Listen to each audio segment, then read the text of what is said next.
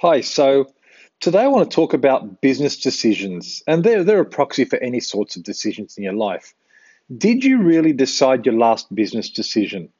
Let's look at the decision to invest in a new office printer. The decision to make a decision is not yours. The existing printer is simply getting unreliable. The printer triggered your need for a decision, not you. So the printer actually kind of decided that you were going to make a so-called decision. You didn't make that decision. The fact that the printer got unreliable made the decision for you. So what so so how do you then go about buying a printer? Do you buy a new or refurbished printer? Well, your budget's going to decide that, not you. Where should you buy it from?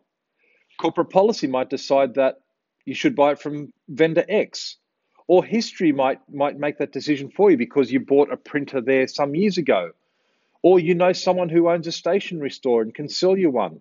Whatever. But that decision as to where you're going to buy it is pretty much made by other factors. Now, maybe it was even a Facebook ad. You couldn't control who placed the ad, and the vendor decision, therefore, becomes out of your control. You can't control who decided to put a Facebook ad that you happen to have seen when you were looking for a printer. You can't control that, but that decision may sway you to use that vendor. So, okay, you've decided on a vendor, which brand?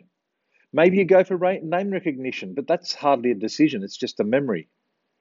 You can't control which brand you recognize, nor can you control their reputation.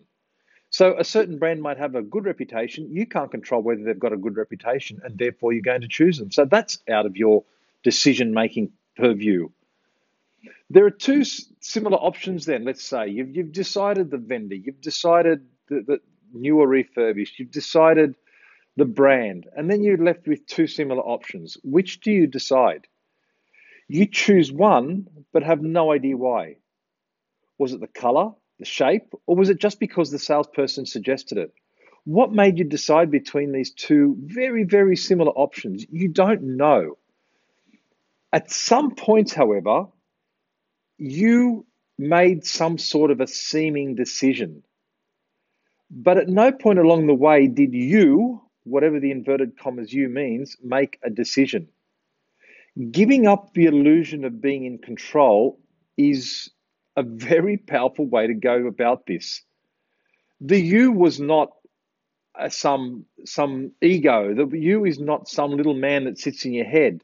There is nothing that's happening within your you that you see yourself as that's made this decision. It was history, it was a gut feel, it was external factors.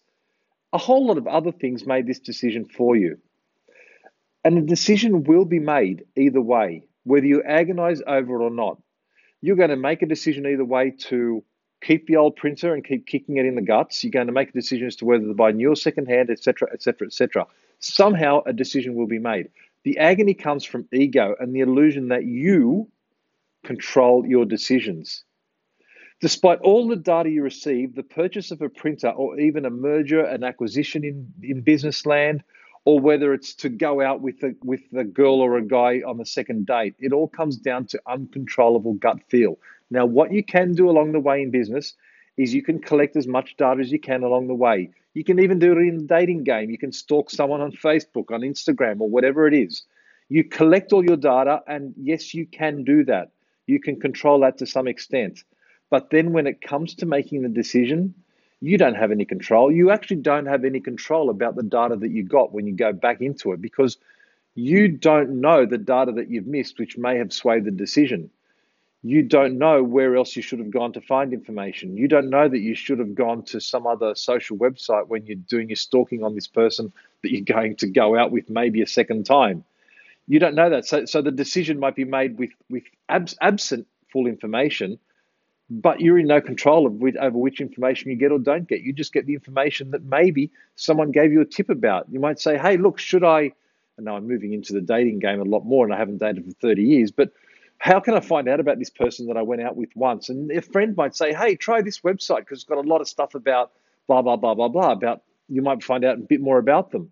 The decision that they gave, the decision to ask, the information they gave you is going to inform you and give you data, but you weren't in control of the information they gave you. They might not have told you of the other website, which was much more relevant. You don't know that. You don't control that. And it's the same in business. Were you given a specific report which would have shed light on which way to go, or were you not? You don't control whether or not you got that data. All you can do is get as much data as you can. You can't control the data you get, but get as much as you can and then quickly get to a decision without agonizing over it. It's the same in life as it is in business. Again, I'm Stephen DiPietro, and thanks for tuning in. Don't agonize.